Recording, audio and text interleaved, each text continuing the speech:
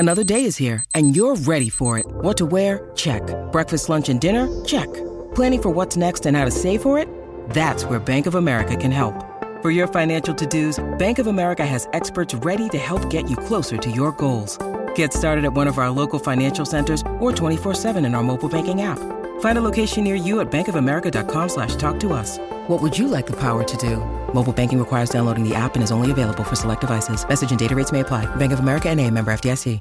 On Pat and Heels for breakfast, it's time for the Racing Queensland update. Racing action continues every day across the Sunshine State. Check out racingqueensland.com.au for where Queensland is racing today. Chris Nelson, good morning to you. Good morning, Mark. Good morning, Heels. Oh, that opener almost makes as if feels like we're in the stables. Yeah, very impressive. It's only taken 3 years. Yeah. Slowly the track's drying out, are they? The Eagle Farm, better than Doomben, but it's good for at the moment. Will you get through tomorrow's meeting? Yeah. There's no rain forecast as far as I know. And look, it's dried out beautifully. Only was a soft 6 on Wednesday, so it was always going to dry out to a good 4. And we'll get some lovely warm conditions and a good day's racing at Eagle Farm. So looking forward to it. You know how much I like wet tracks, so more than happy. And 10 races tomorrow, Chris. You must have been a busy man the last few days. What have you got for us? As you know, Mark, I'm always a busy man, but yes, 10 races keeps me out of trouble. Now, I'm going to tip you 3 horses that both come out of midweek runs and wins last time out. And they were very impressive. I think they can take the step up to Saturday company, and they are race 5, number 2, Captain Finkel.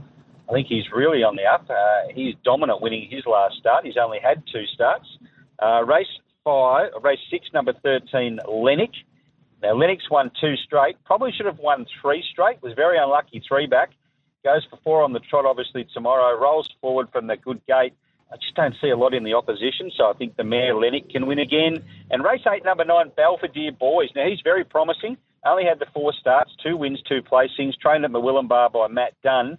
He gets back in his races. He will tomorrow from that wide gate, but he gets an extra 200 metres and he can really find the line, this horse, and we can back him each way. So the first 2 to win, the last one on an each-way basis, guys. And did you happen to see any of the dish lickers last night at Albion Park? Oh, no, I didn't.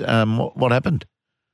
Well, we had the Gold Bullion final and the Gold Cup final, and they're both very exciting. The Gold Cup was won by Valipachella. Oh, yes, okay. Tony Zammit.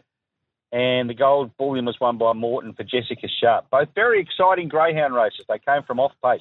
Yes, well, Valpolicella, Lukey Gatehouse tipped. It sort of said it's wide open because Jay's not available and was a scratching. And, so he tipped it and got there. He said it was wide open and tipped it to be a good race. And Valpolicella was probably 8 lengths off them halfway and made up the ground late. So that was a really good finish. So Luke would have enjoyed his big steak last night, no doubt about that. So, he's cut a steak for our mate Luke Gatehouse. So race 5, number 2, Captain Finkel. Race 6, number 13, Lennox. And it was race 9, was it, or race 8? 8. Race 8. It was race 8. Number 9. Number 9, Belvedere Boys. They're your 3 for tomorrow at Eagle Farm. Well, now, Sunshine Coast, there seems like a lot of unknown horses in that field at Eagle Farm. And is it just a new brigade, or do Queensland horses, the well-known ones, rest at this stage? Which race are you talking about? Oh, all of them. I don't know many of the horses Heels tomorrow. hasn't met any of the horses that are racing tomorrow. They turn over quick, don't they?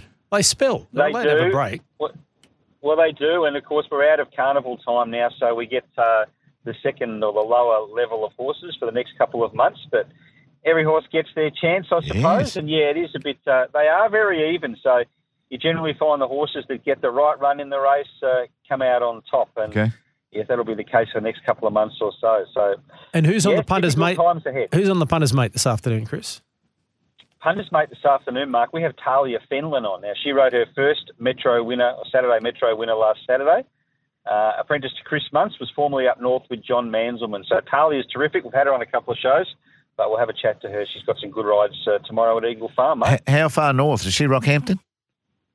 No, she was further. She was riding around Cairns at one stage, I'm sure. So she was quite a way north. So But she's doing a terrific job. She's a lovely young girl, and Sammy and I will certainly find out all about her today. Right. Good on you, mate. We'll talk again soon. Chris Nelson talking racing, and it continues every day across the Sunshine State. Check out racingqueensland.com.au for where Queensland is racing today. What are you really gambling with? For free and confidential support, visit gamblinghelponline.org.au.